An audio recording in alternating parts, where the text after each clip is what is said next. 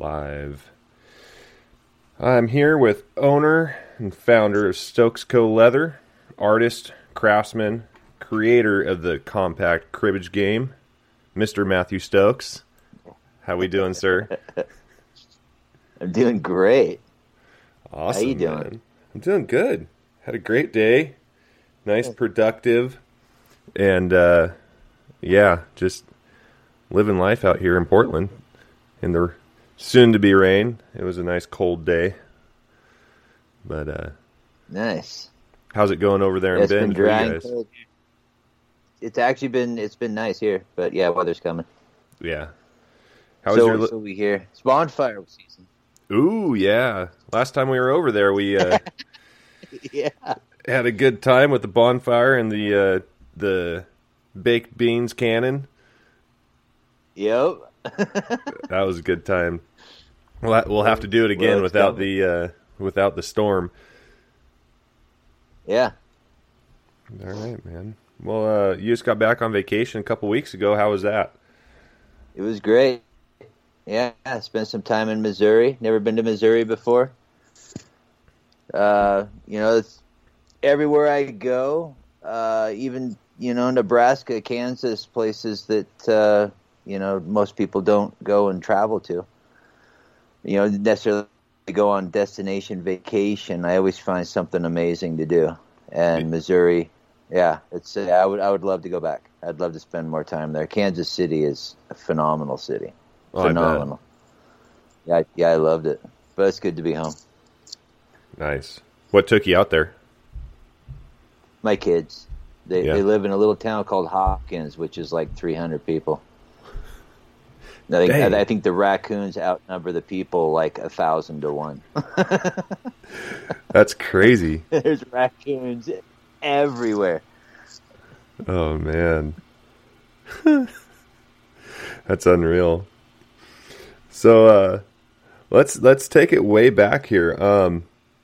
You started as a contractor, right? And what was your first experience with metal art, and how did that come about in conjunction with your contractor business and being a carpenter and a craftsman? Well, over the last week, I've retold this story driving around in my truck like 100 times. So I'm going to try and paraphrase. We're going to be here for like 5 hours. I know, right? So my dad was a contractor, and so growing up, that's like all I wanted to do. That's all I want. I loved the fact that they could take just a big stack of lumber and piece together this house and the construction and everything. I loved it. So that's all I wanted to do. So I worked for him for a few years, and then about '04 I got my license and started contracting. And business was good. I did amazing for a few years. And then the recession hit. Yeah. And I steadily lost absolutely everything to where I was down to, I was scraping up change. I was staying in fences. I was helping people move, like anything I could to make a penny. Yeah. And one morning, it was probably like '08, '09, somewhere in there. Yeah. I got up, I got my coffee, and I wrote down on a list of paper. I'm coming around to your question. Yeah, no, that's all good. It's all good. This will all make sense. So I wrote down on a list of paper every single person that I could think of, friend, family, peer, every person that could potentially give me any kind of work. And I sat down in my bed with my coffee, and I just prayed over that list. The first person I called was a guy named Lauren Hayden. And I'd only met him a couple of times, but he was a contractor in Bend, and I really appreciated his work and the things he was doing. So I call him, and when he answers, he says, he's like, "Man, your ears must have been ringing." And I'm like, "Yeah," and he's like, "Yeah, I was just talking about you." He's like, "What are you doing for work right now?" And I'm like, "I happen to be doing nothing." And so I started working for Lauren Hayden. And the reason that that's significant to this story is that Lauren Hayden is one of the greatest artistic minds that I've ever been around. Wow. The guy is, there's no limit to his imagination. In fact, for the next 2 years working for him, my job was to figure out how in the hell we're going to accomplish everything that he's telling these clients he's going to do with their home. What that did to me is it shifted my mindset, because I've always been artistic. Mm-hmm. And so, I've always wanted to talk clients into doing something. Let's do copper countertops, or let's do live edge cabinets, or let's do something cool. And they just want the marble, they want the oak cabinets, they want the wood floors, just like their neighbor.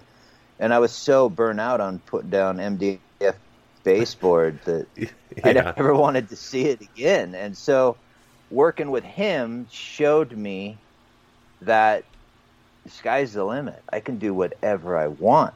I dream it up. I can make it happen. I just follow my heart. So fast forward a little bit. We did a sign for I don't remember, medical something or other, but it was a steel sign, and we were behind his shop, and he sprayed this chemical on it, and it just the rust just like bloomed. It just popped off the steel. I remember seeing that and just being absolutely mesmerized. It was the coolest thing I'd ever seen in my life. Yeah. And that spun me. Before that, I'd been thinking about how I would like to do like metal art. I didn't even know how to weld. I didn't know anything. But I wanted to do metal art. And so seeing that kind of spun me. Well, then we were out of work for a while. I was in my shop, and we had done a little project in my shop, and there was these steel plates, and so I decided that I wanted to make them rust. So I got online one night, and I looked up a bunch of recipes, and I found like 6 recipes, peroxide, salt, bleach, all kinds of stuff. Yeah. Tried all 6 of them, and they all came out different. I didn't really think much of it. They all, just like different textures, different colors. They all came out different. And I didn't really know what to do with that, but I used one of the recipes to finish a little project that I was working on. Then I was driving my daughter to school one morning, and it occurred to me that I could paint. If all the rusts were different, I could paint with, one rust could be the tree trunk, another rust could be the leaves, another rust could be the ground. And that moment really changed my life as far as that goes. So what I didn't realize at the time, because I'd never had any kind of direction, I'd never met anybody that was doing that, is that rust is completely unstable. So it doesn't matter. You can do this beautiful, amazing piece, put a seal coat on it, and in a month it's popped the coating and it's eating through that steel. So that was a learning experience. But in that process, I figured out patinas, and that's way more stable. You can control it a little better. So I started using more patinas and a little bit of rust just for accent. Somebody's hair, where it doesn't matter if the hair in the image is going to rust through the coating. Yeah. And even if it eventually eats through the piece, it's amazing. Character. It's cool. Yeah, it gives character to that piece. And so that was really it. It was the combination of, I really credit Lauren Hayden for giving me that mindset, and also being flat broke and realizing that if I'm going to be broke as shit, I might as well be doing something that I really want to do. Yeah, and makes so sense. I created this art form, and to my knowledge, nobody else does it. I've never seen anything like the metal art that I do. No, I remember seeing that piece. I remember seeing that piece in your studio of I think it was the ballet dancer.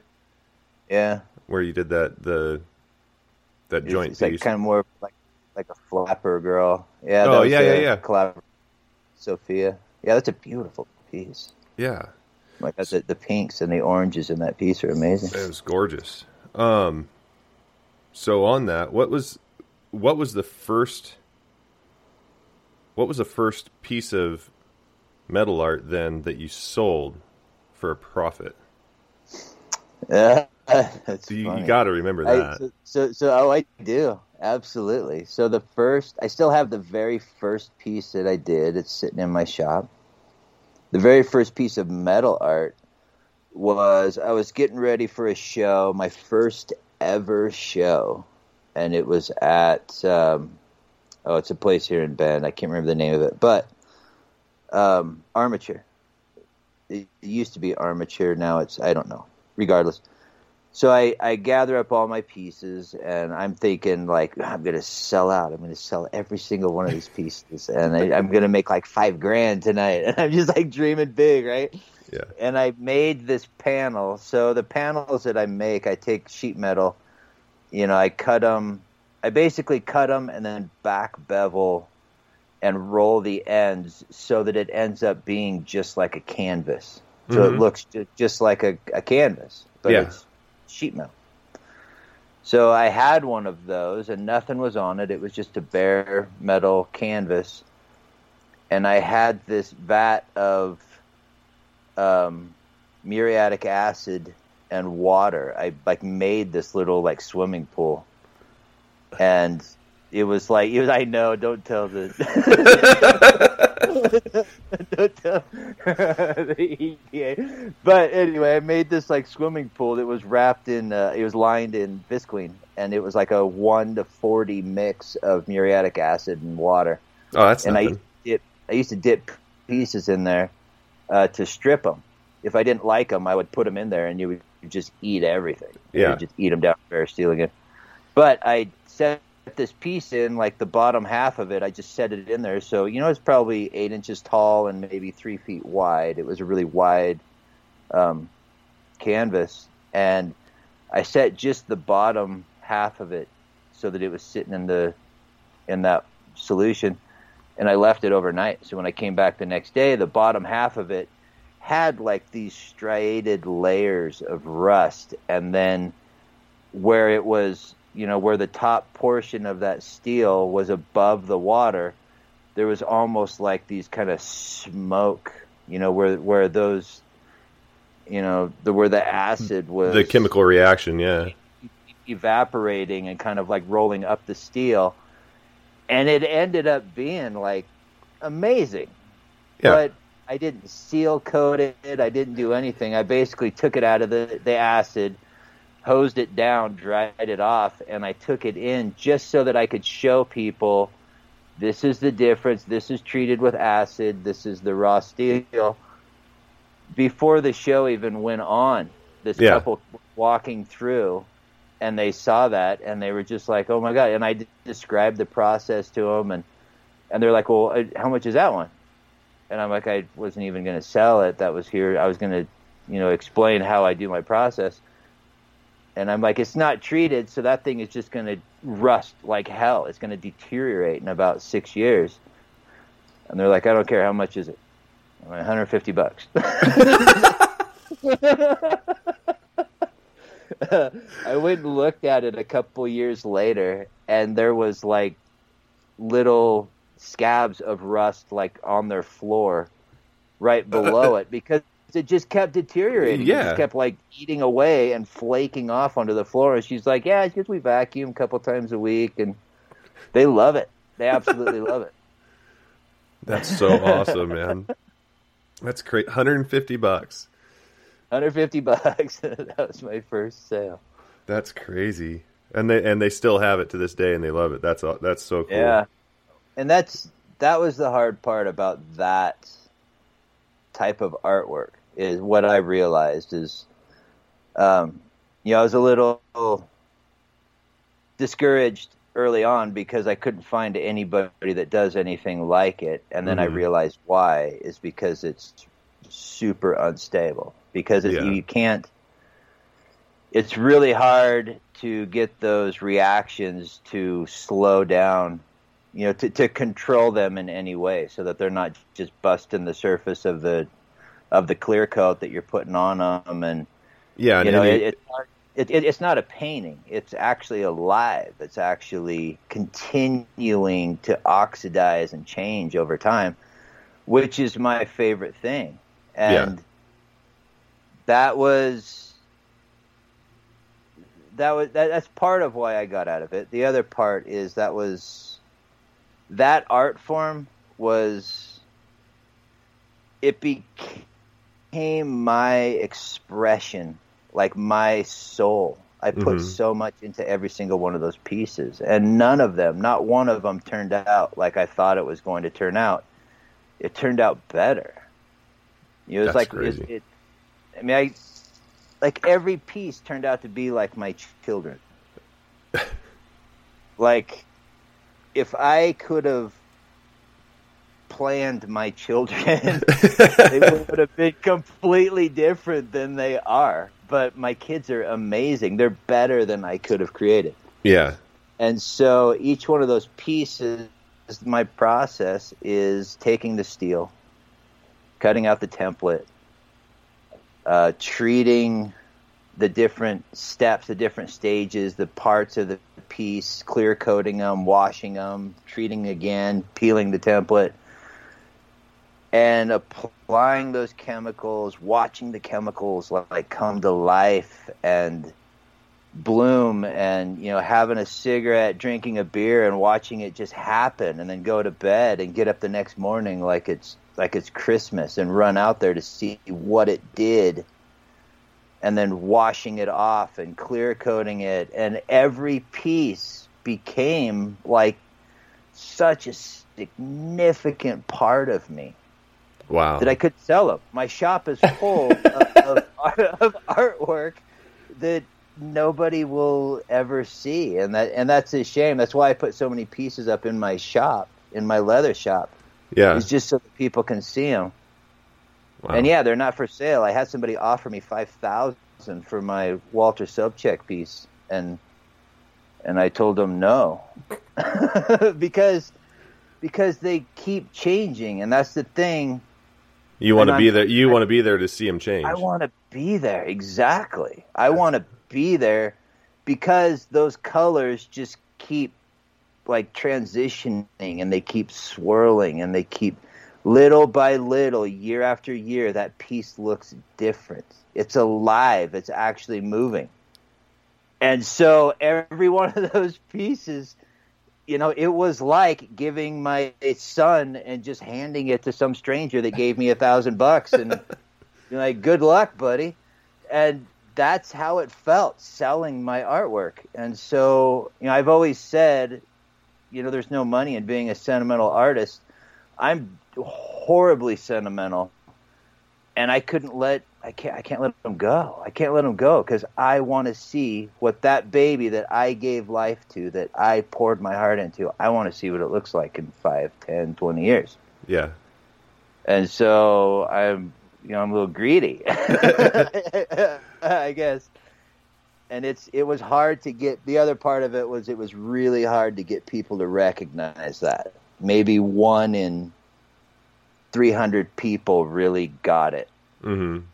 And I would set up at a show, and people would walk through, and they would look at a piece of art, and I would describe that process, and they'd be like, "Oh, okay," and they would keep walking, and it's like, I think there's a log furniture guy around the corner. That's probably more your speed. Yeah. But then you get that person that's just like, "Are you effing kidding me? Like, this piece is going to continue to transition over time?" It's like, yes, it is. And you can't have it. Yeah, no, I would sell it to that guy. Yeah. Oh, man. So I had to find a different way to make money because I could not make any money being a metal artist. No. So, so I guess, we're going to be here for hours, man. I know, right? This is going to be a part 1, part 2, part 3 kind of show. Oh man! So while you were doing this, were you still contracting as well on the side, or were you? So we talked about this when there was a moment when you realized that yes, being a contractor was your main source of income, but you had to make a realization of who you are as a tradesman or a craftsman. Yeah. And you made a transition from being a tradesman to being an artist and a craftsman. Tell me about that, because it's a really interesting distinction. And I talk about it with my apprentices all the time, the difference between being a tradesman and being a craftsman and taking things seriously. But for you, it was completely different, because you were doing something to pay your bills, but on the other side, your passion had to be on the forefront of your personality and who you identified as, right? And it took a while for me to, be selfish with that, I guess, to get to a point where my happiness trumped the money. Yeah. Really. I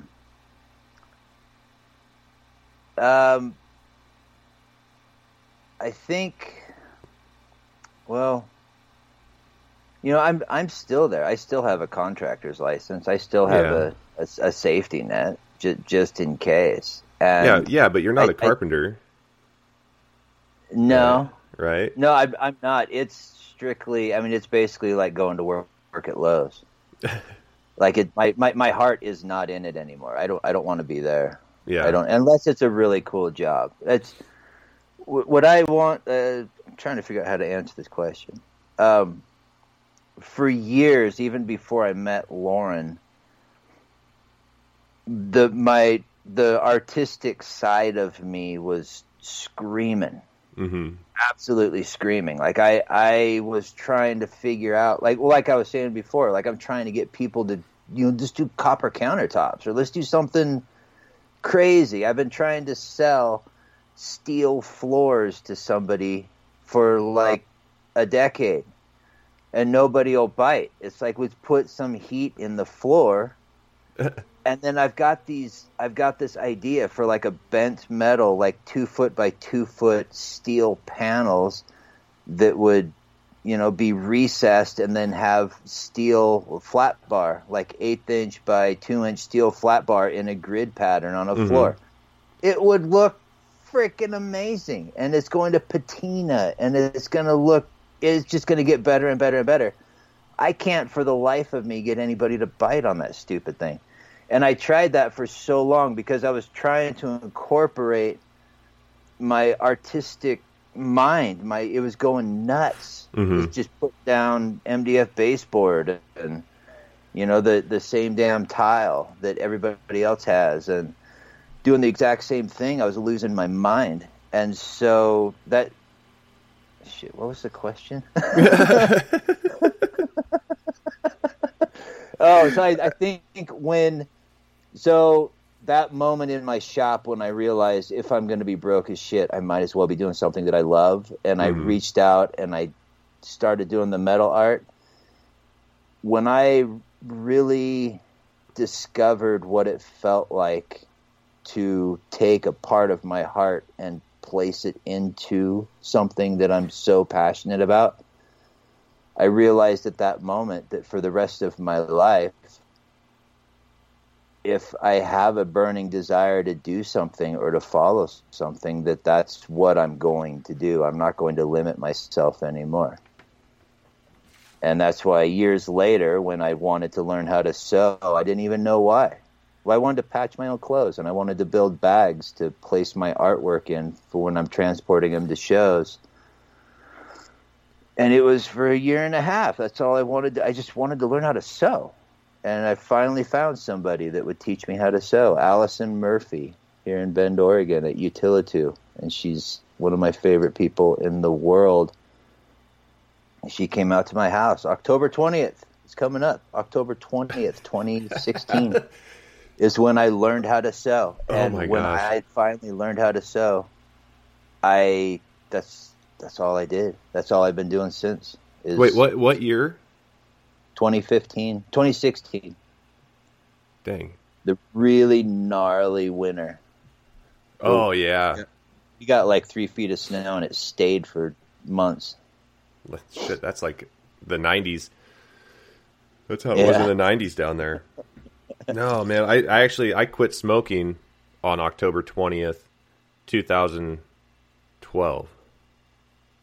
That's crazy. That's crazy. Good for you. Yeah. I quit every day. Mama didn't raise no quitter. Oh, man. So your bags, the first bags you made were from drop cloth, right? Yeah. And that was just for tools, for your art, for your metal art, for just whatever. How did that come about, and how did that transition into something that? Well,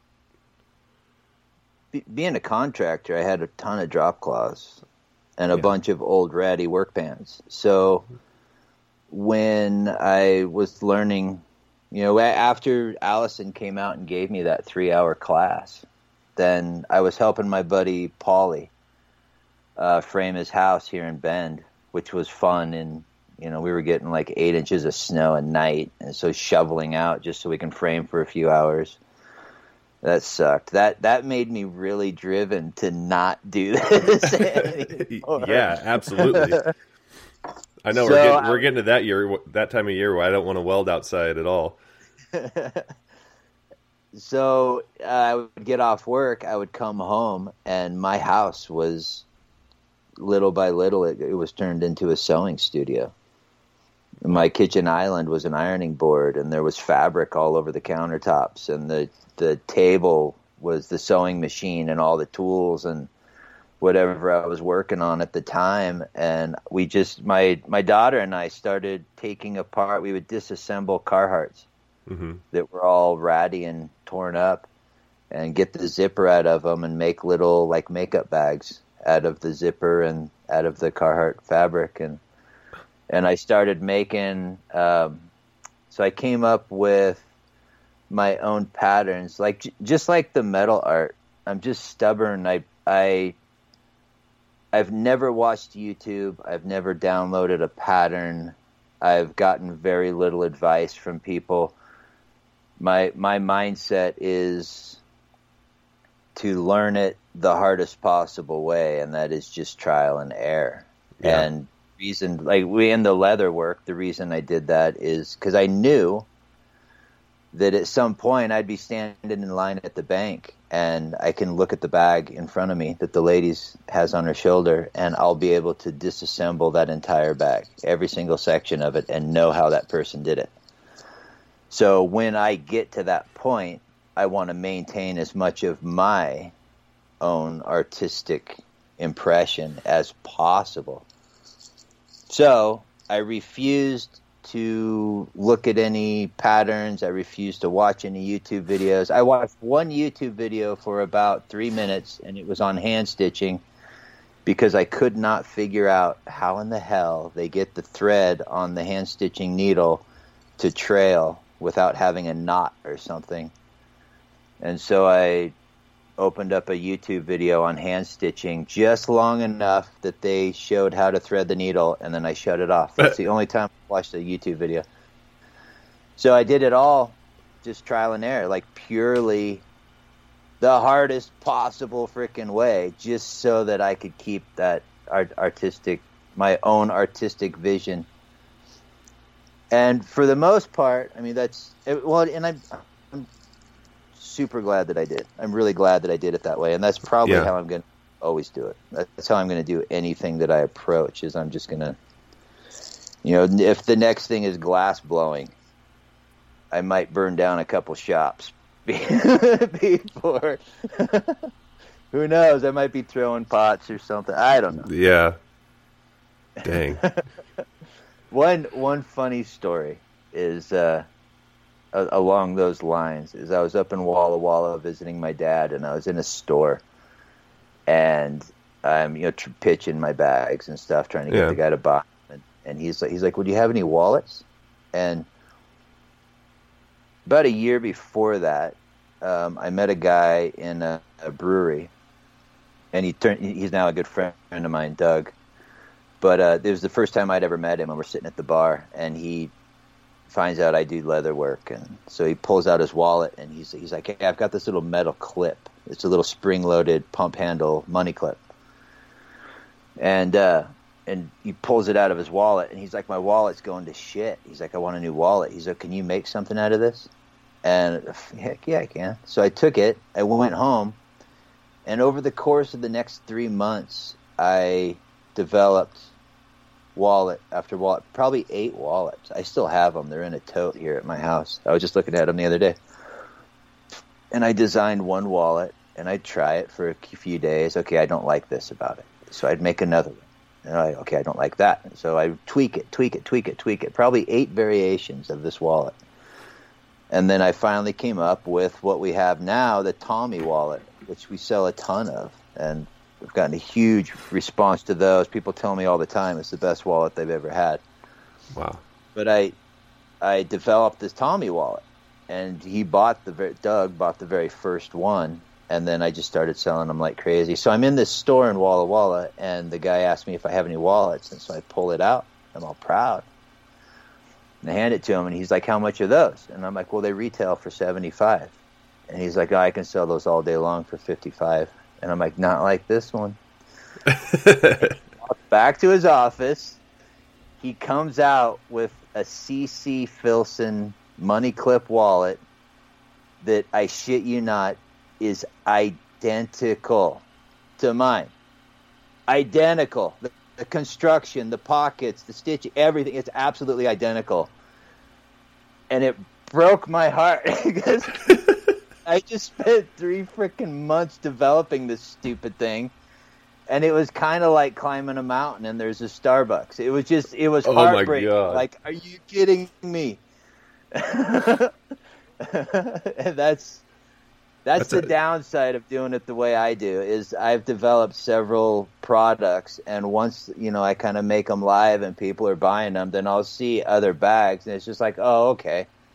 Yeah. Well, it was an original idea to me, even though it's been done obviously for years and years and years, but at least I came up with it on my shit. Damn. That's really interesting. I was actually oh man. Now that was a question for later on, was how do you go about prototyping, because your cribbage board, like this is because your cribbage board is pretty much like your latest thing a year ago, right? It's when I first met you. Yeah. When you're going through and you're making these things, are you the only one? Like you said, you'd make a wallet and you'd try it out for a few days or a few weeks and be like, oh, well, I don't like this, and this. Then you change them.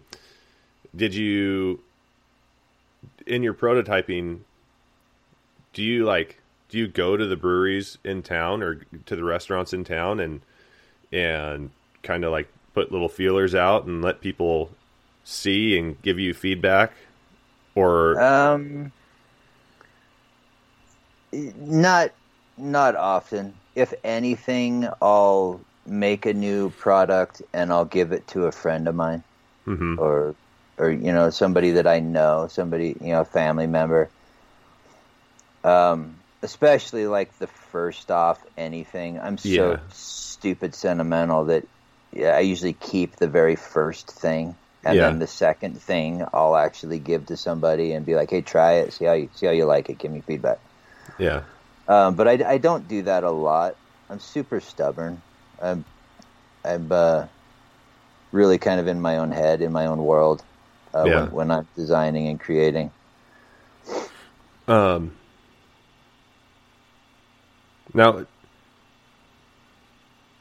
how long ago? Now, is the studio that you're in right now your only? That's your only like storefront studio that you've had, right? Yeah. So did you have a workshop or a studio workshop slash studio that was not a storefront before that? It was my living room. That was your living room? Yeah. Dang. Yeah, in fact, it still is. About half of it now is, I have 2 workbenches. I've got 2 laser engravers, but yeah, for years this is the only place that I did it. Is I had sewing machine and Skyver burnisher, and I did everything right here in my living room. So when you decided to do your studio slash storefront that you have now, what was your mindset in going into that, and how did you plan, or how long did it take you to plan everything because being meticulous as you are and having a certain way that you want to see things and having a vision, how long did it take you to actually, put hammer to nail and turn what your studio is now into what it is? Well, I don't get called meticulous very often, but my wife has one of your bags. I know how meticulous you are. It's not like everything you do has purpose. Like that's with that. Yeah, my workbench is just organized chaos. Like I know where everything is, but that's the only important thing right there. It just kind of happened.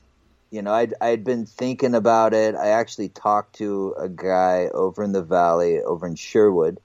Okay. About a year earlier. It was right when COVID was just starting. Mm-hmm. When it wasn't really a thing yet. People were just talking about it, and shit was starting to get canceled. And I was over there. We were having a beer, and yeah, I was going to rent a shop in Sherwood and move. I had it all set up. I had a place to stay, and I was getting ready to open a shop in Sherwood, Oregon, and leave Bend. Wow. And COVID hit, everything shut down, and I just kind of settled in and passed on that idea for the moment, but I was still planning on doing it. And then this place opened up in Bend, and it's with a good friend of mine. Was a good friend. Now he's a great friend. He's one of my best friends, Will Nash, the world famous Will Nash, who owns the building now that I'm in. Mm-hmm. But yeah, he approached me and said, "Hey, there's an available spot," and it's a spot that I'd looked at a couple of times and kind of talked to him about. And yeah, it just kind of happened. It just kind of fell in my lap, and God wanted me to stay in Bend, I guess. Yeah. Wow. Let's see. We're gonna have to start another session here in a second. So did that, with COVID hitting, and how much stock did you have invested in? Well, not really. Stock's the wrong word. How much of yourself did you have invested in moving to Sherwood, and how did that failure to capitalize on that move affect you in your decision to open a shop? Was it just like, did you just cancel it out and say, well, that's just not in God's plan, and wait for the next one? Or did it knock you down and kind of make you second guess yourself? Well, I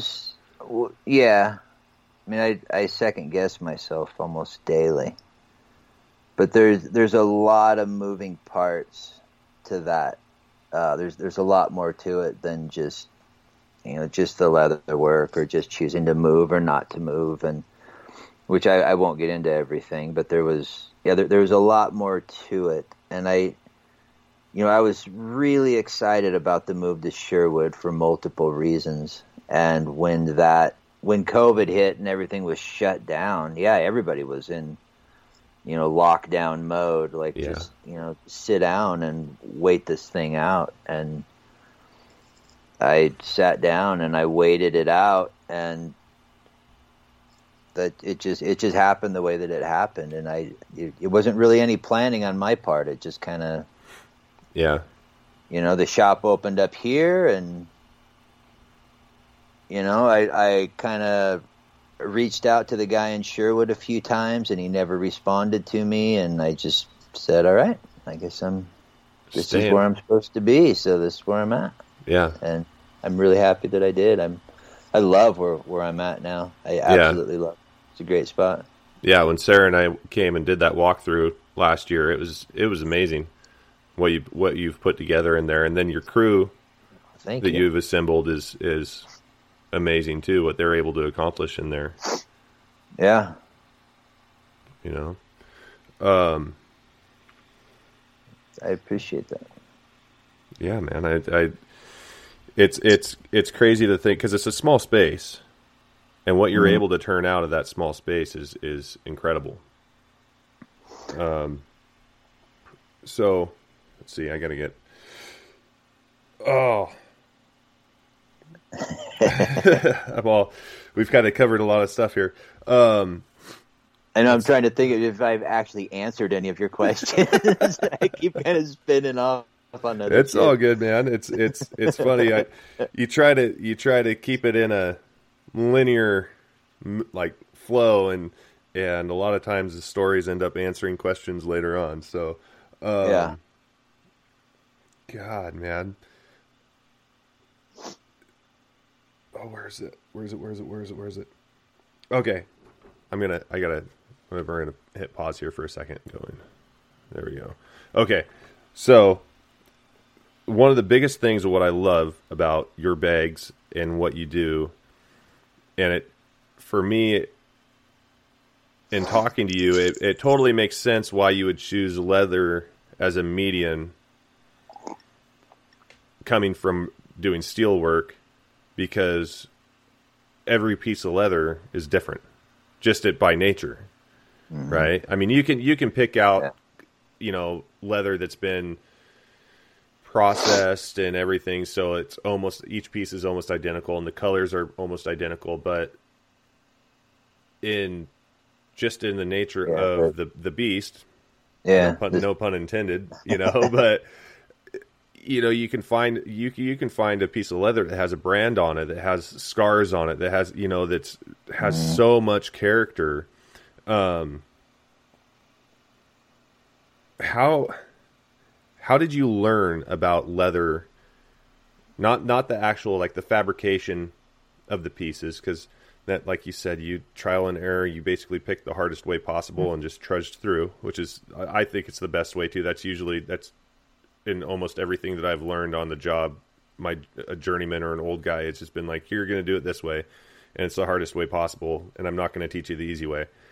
And you end up working through it. That's the best way. It is. For sure. Where did you learn about leather and how to choose it, and how to know, based on the project that you were going to work on, how did you learn how to pick the piece of leather for the piece of art, or the handbag, or the wallet, or you know what I mean? Well, even that was trial and error. So back in 2013, I believe, a company called Maverick Leather Company, who's a wholesale supplier, so they buy leather from a lot of the major tanneries in the U.S.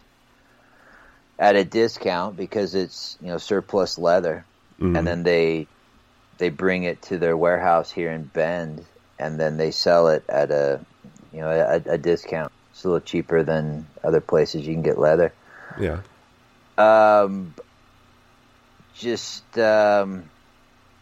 Extraordinarily fortunate that place is a couple miles from my house. And so when I was making these bags, when I was coming up with these designs, they were all canvas bags I made out of drop cloths, so they've got holes and they've got weak points. And I realized that the handles were a huge weak point, because the canvas was already stressed. So once you put 10 pounds of canned goods in there, it just rips right off. So I decided to do leather patches and reinforce different pieces out of leather. And so I went into Maverick here in town, and just started rummaging through their scrap bins and buying little pieces of leather, and that's really hanging out there. Matty, the owner, and the guys that work for him, James, Kevin, Ryan, Casey, hanging out with those guys. I mean, they've become family. I mean, that's my Willy Wonka chocolate factory. It's like my Shangri-La. I freaking love it. I absolutely love it. And I feel like they're family. I love every one of them. And I'll go in there a lot of times and just ask Matty, his advice on what leather to use or how to treat it. And so, I remember when I first started going in there, I bought my first hide, which is Nantucket Natural, and it was about a 6-ounce Nantucket Natural, and just this really soft, gorgeous kind of a buckskin color. Yeah. And I dropped $150 on this hide and got it home, and I had a bag design. My very first ever bag design, I was making all my grocery bags, and it was like an S-shaped. So you roll the sides up, and then the ends turn opposite each other, and then it's just an L stitch, and then an opposing L stitch.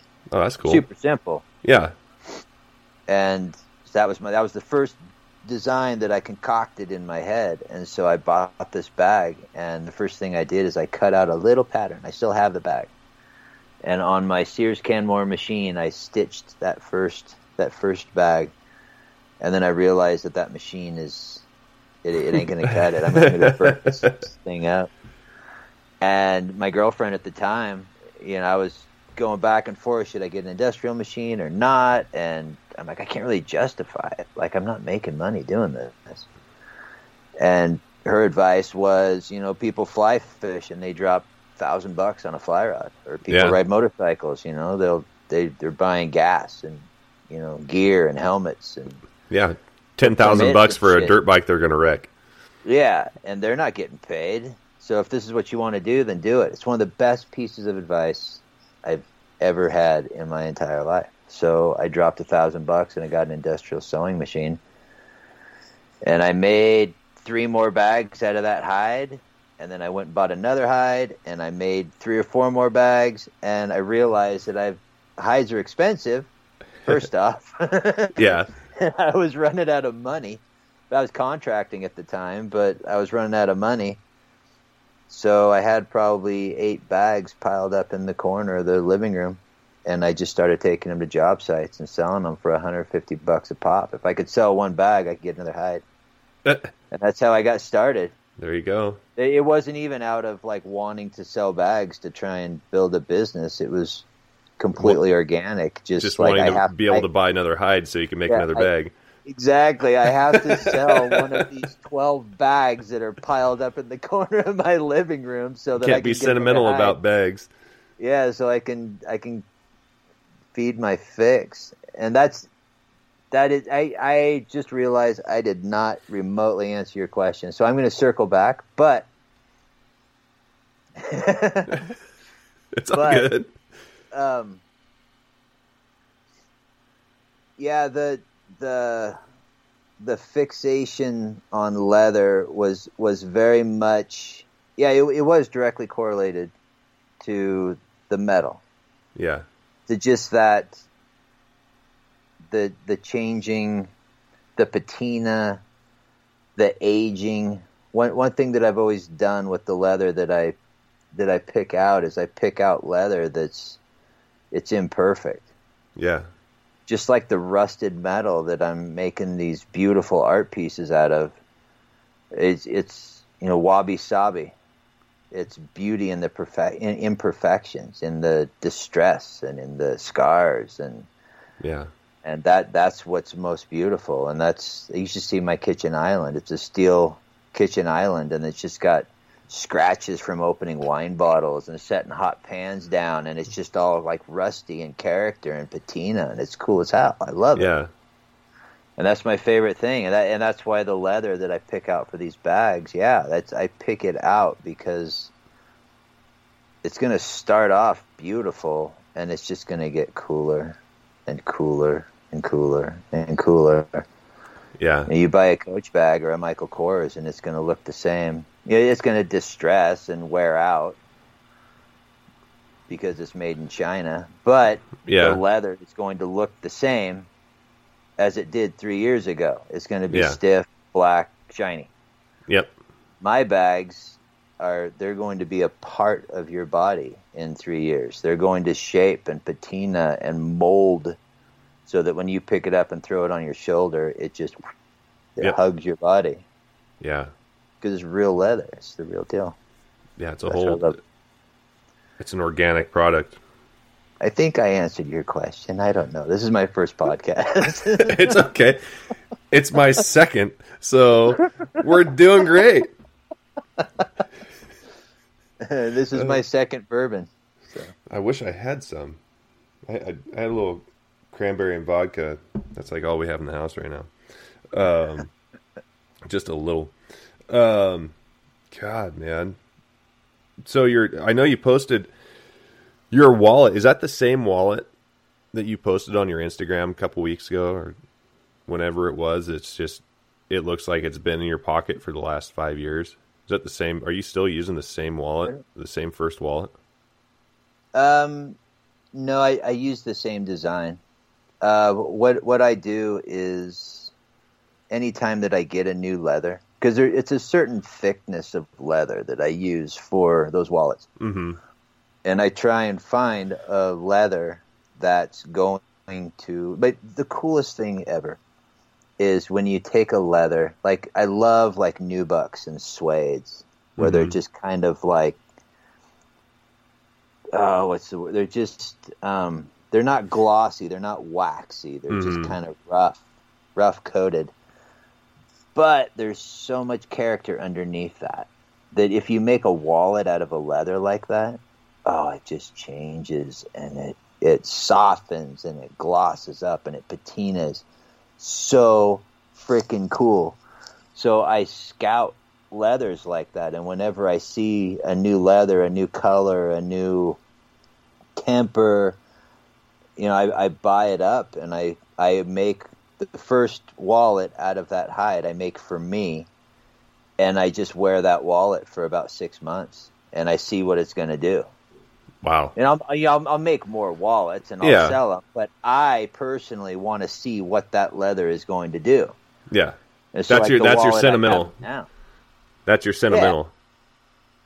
Yeah. And so when you come into my shop, one of the tables, I've got new wallets sitting there, and then I've got all of my old wallets that are all shaped and worn in and patinaed, and so I can tell people, this leather right here, it starts off this kind of bone gray color, but it turns out to look like an old banana skin. It's just kind of waxy and glossy and brown, and it looks amazing. And so people can correlate, that's what this wallet... Because first, you buy a leather wallet, and it's just all stiff, and you're wondering, like, this is going to feel awkward in my pocket. It's like, no, give it like a week, and you're not even going to know it's there. And so I've gone through probably 8 wallets in the last couple of years because I'm always grabbing the latest leather that I want to see what it's going to do and fill it up. And then I give them to friends, too. I'll give them a wallet. If I've only been in mine for a month and it hasn't really worn in yet, but I want to see what this one's going to do, I'll just hand my buddies a wallet and just be like, wear this every day and give me feedback. Let me know what it does. That's cool. How did the Cribbage board come to life? Was it kind of like an epiphany, like, hey, we should do this, or was it a conversation, or was it? Well, let's go through the process of from idea, like how the idea came to light, to the first prototype, and then basic production and the response from the first people that weren't part of the brainchild. Like how that first time you flipped it out on the bar table or on the bar, and guy next to you was like, "What's that?" Yeah. Let's go from inception to there. Let's walk me through it, because it's such a really cool story that I can't not hear it again, because I've heard it. You've told me it like 2 or 3 times, and every time I freaking love it. So let's go. Oh, well, I appreciate that, man. So I grew up playing cribbage. We'd go down to Summer Lake and we'd go duck hunting, and middle of the day, when the storms were rolling in, and we'd go back to camp to have lunch, we'd sit there and we'd have cribbage tournaments. And then at night after hunting, we'd drink whiskey and have cribbage tournaments. And so I love cribbage. I hadn't played it in a long time, and I can't remember how I got back into it. A friend or several friends started talking about it, and there was a cribbage club at Whitewater Tap House on Wednesday nights benefiting OAS. And I think that was, I started thinking about cribbage again. And the cribbage board that I had was the same cribbage board that I grew up with. It was just in the stack of games in my parents' closet. Yeah. And so when they were moving, I made sure and grabbed that cribbage board, and it had just been sitting in my closet for a while. And so that was the only cribbage board I had. And what I didn't like is that, if I want to take it to a bar, I got to have the cribbage board, and I got to have the cards, and, which isn't really, that's a first world problem. That's not really a big deal, but I started. But it's a foot long, and it's a thing. Like it's not a simple. Yeah, it's cumbersome, and you're knocking people over on the sidewalk. You're spilling beers when you're setting it up. You should have legs. Oh God! So I just had it in my head that how cool it would be to have a travel cribbage set and have it kind of all in one. And so I got online and just scouted and looked around, and I couldn't really see anything. I could see like little travel cribbage boards, old plastic pieces of garbage kind of thing. The deck of cards was separate, so you still had 2 items you've got to keep track of.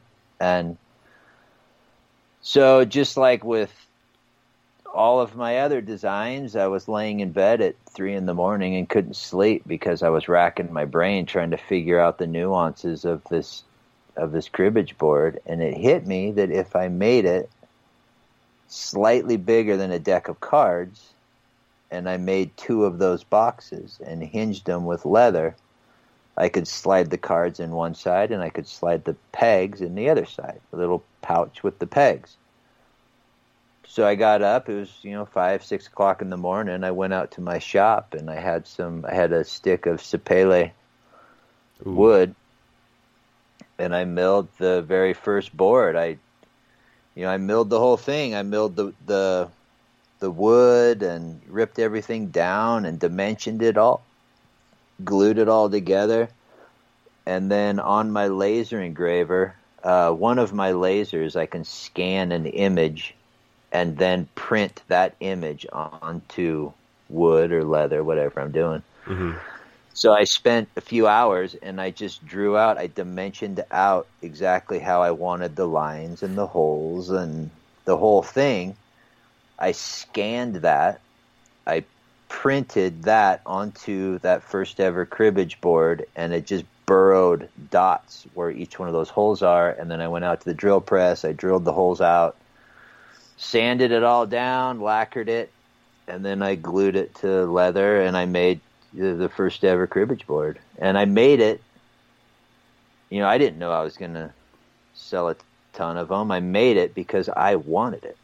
This is exactly what I wanted. I designed it custom just for me.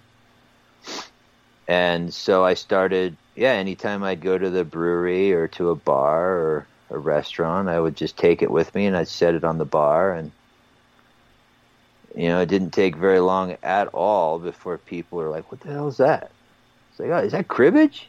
Oh, shit, yeah. They sit down and we play a game and have a beer and ask me how they can get one, and started giving my card out and started getting demands, and there you go.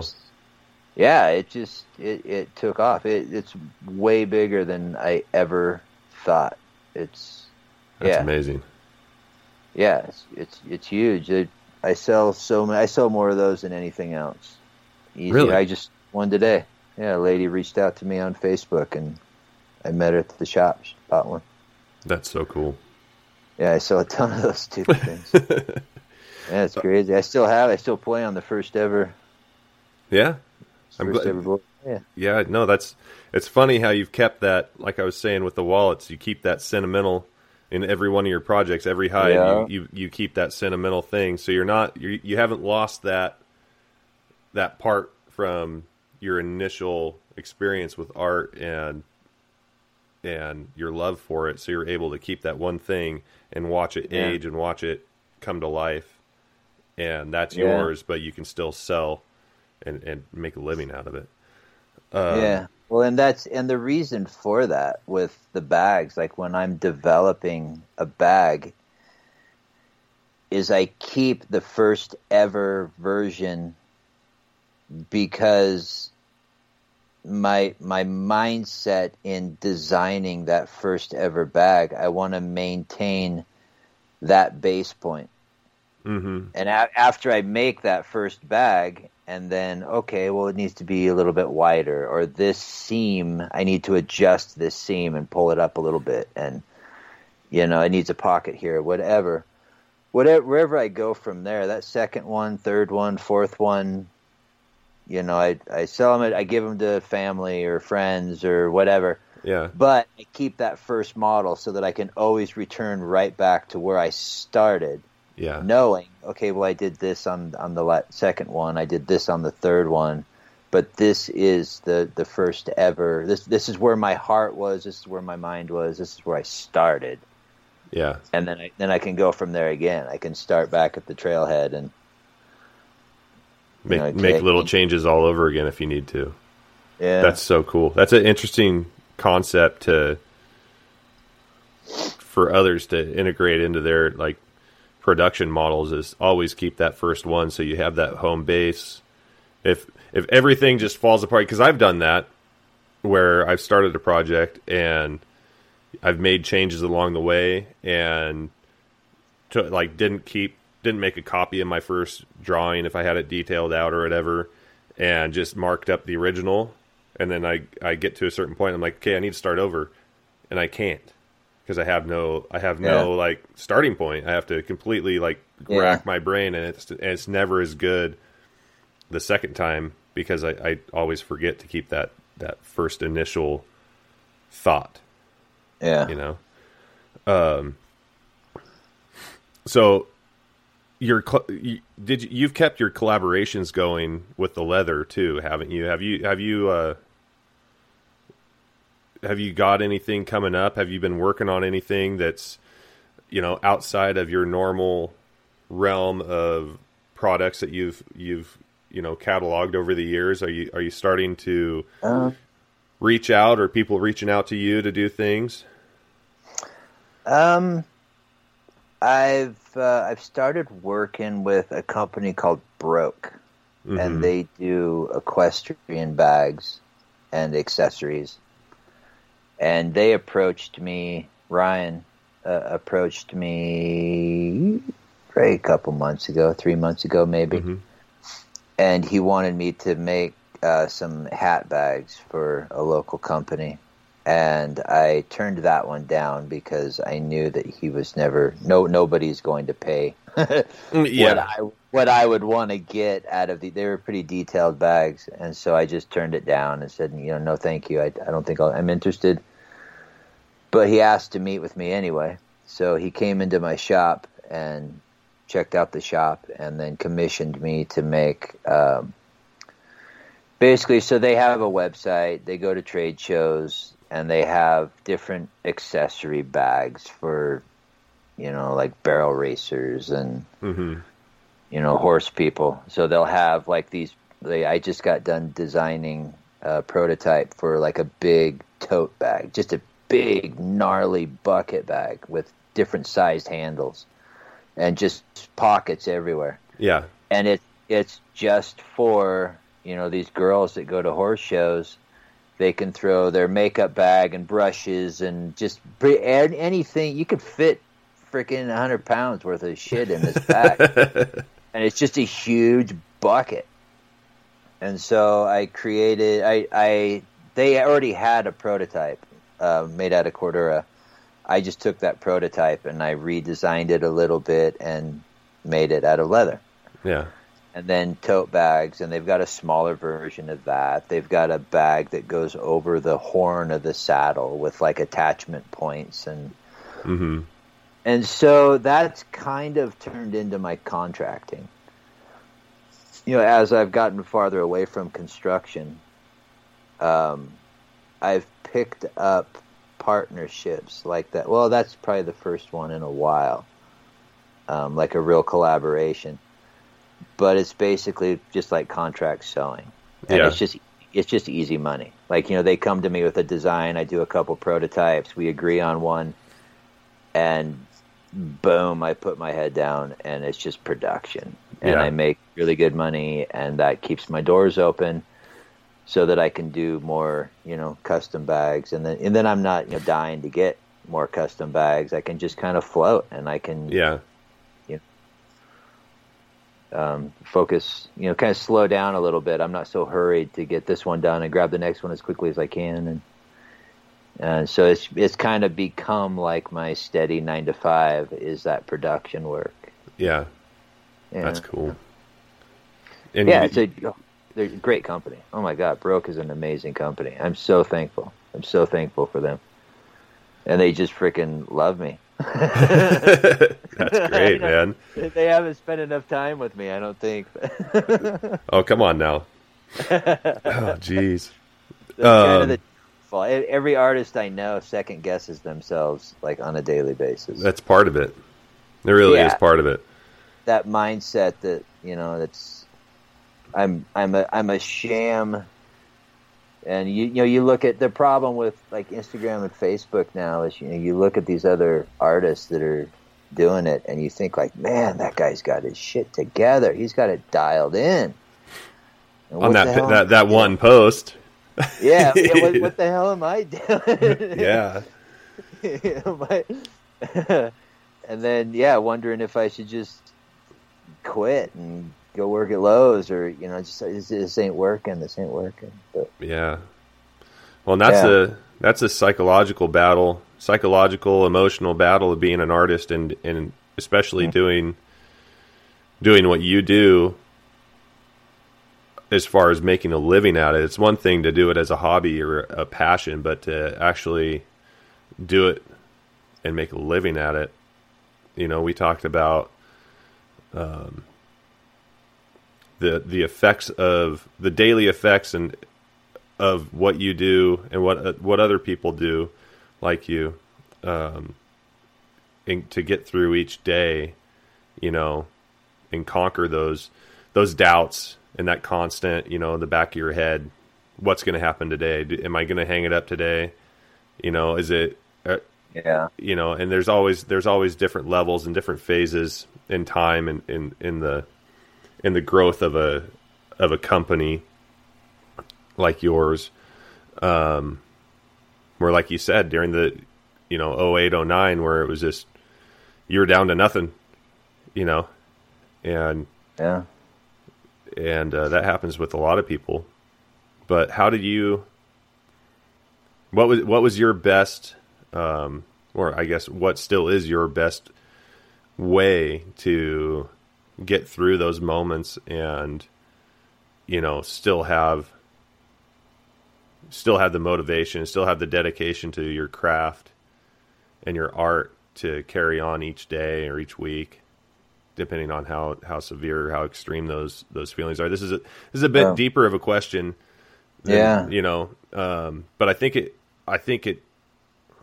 there's a lot of people out there that need to hear, you know, what it takes, or, you know, that it is possible to work through that, and, you know, maybe take away, you know, one little keynote of how a person can carry on and recover from a devastating, like, crushing, just that the weight of the world is on you, the moment you open your eyes in the Right. morning, but you're still able to get up, process it, and get through your day.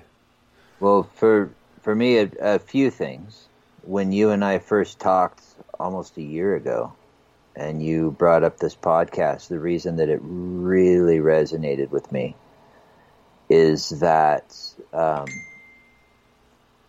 I think every artist goes through that. You know, they go through that doubt and that fear, and I don't know, thousands of times I've been in my living room just wondering, like, what the hell am I doing? Like, I need to just go drum up some construction work and quit chasing this stupid dream. It's just not going to happen. And I think every artist goes through that. They have to. Yeah. You would be human if you didn't. And for me, one thing that really helped me was listening to a podcast called How They Did It. And it's basically just, they talk to successful, people that are on the other side. Kate Spade, the really good one was the guy from Otterbox. Yeah.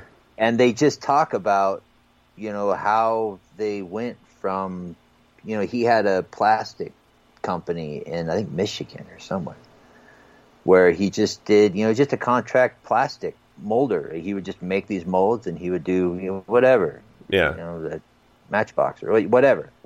And how he got into the trade shows, he did a couple of phone cases, and then Apple got a hold of him. And once Apple got a hold of him, shit blew up. But hearing him talk about having that business and trying to figure out, like, how do I don't want to be here 7 days a week. I don't want to be working 12-hour days. I want to figure out, how do I get out of this? And then managing that growth. One thing that he said that has always resonated with me is it was like assembling an airplane in the air. And there's so much truth to that. Yeah. It's exactly what it feels like, is trying to manage the growth. And I think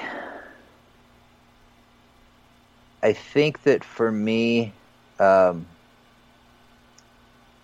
I slimmed it down.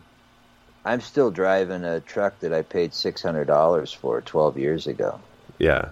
Like, I have cut down as much as possible financially.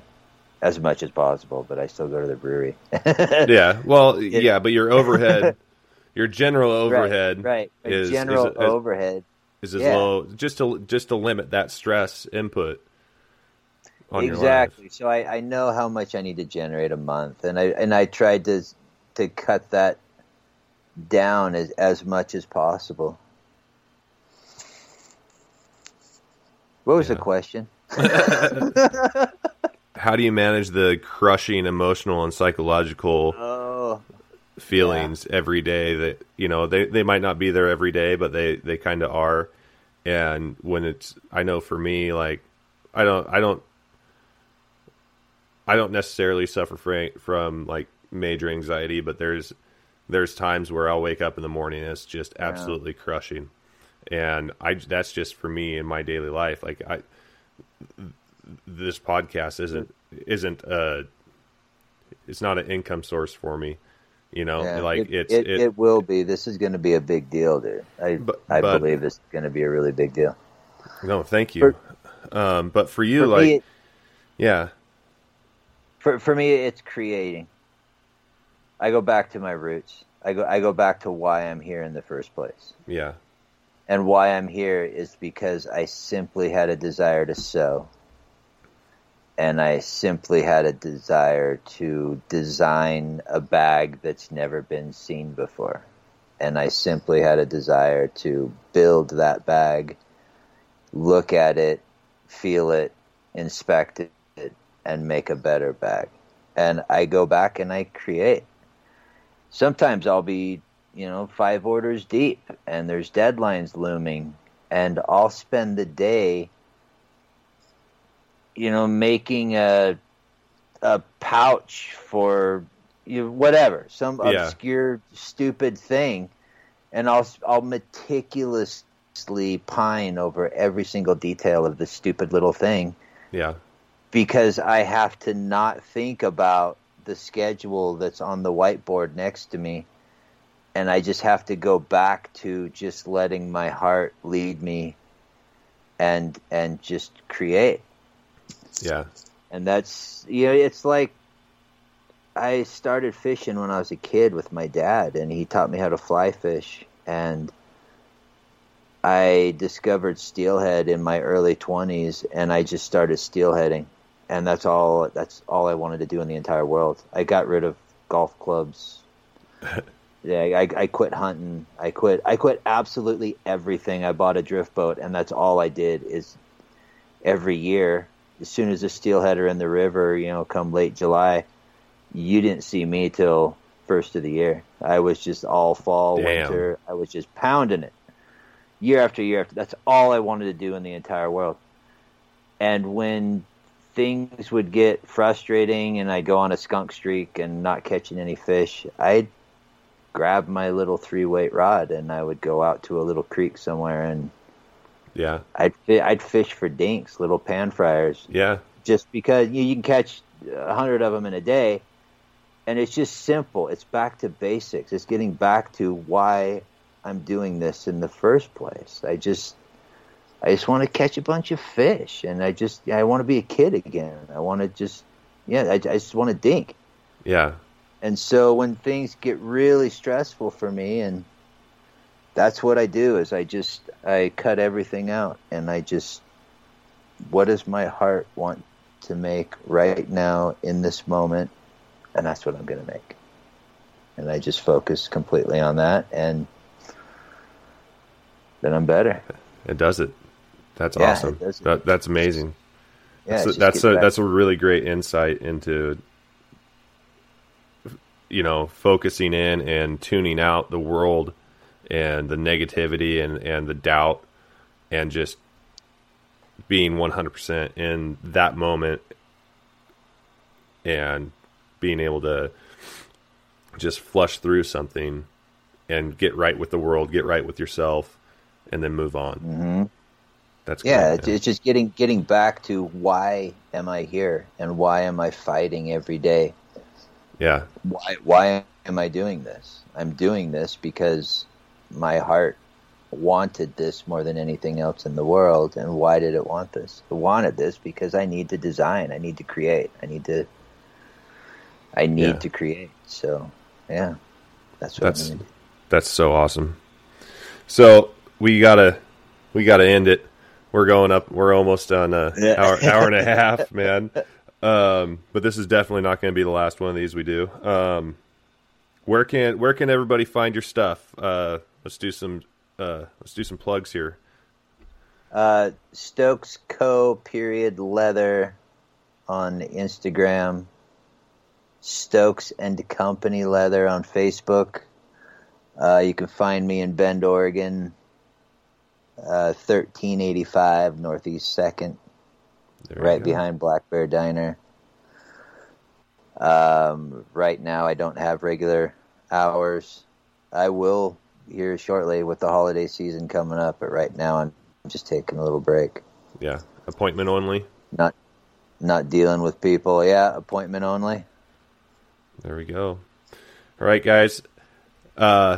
I own one. Well, I don't own. I purchased one of his bags for my wife 3 years ago. It seems like. I still remember that story. I remember when you told me at the party. I didn't know that it was you, and you're like, "How do you clean, or what do you do with a white leather bag?" And I said, "Don't buy a white leather bag." But it's gorgeous. This thing is. It was funny because it was like 2 weeks until Christmas. I was procrastinating worse than ever. And I'm like, and her sister was like, "You just need to buy her one of these bags." I'm like, "Okay." She gives me her number. I reach out, and you're like, "Well, I'm going to the leather shop tomorrow to pick out leather. What color do you want?" "White." "Oh no." And then, no, you don't want white. Yeah, and then like the week before Christmas, you're like, "Hey, I'm in Portland right now. Come and meet me. We're at New Seasons or whatever off of MLK." Yeah, we met on New Seasons on Willems. Yeah, and yeah, it's a gorgeous purse. Super good construction. I mean, it'll last the ages. So, yeah, it's been a pleasure, Matthew. This is great. Right on, brother. We're gonna do it again.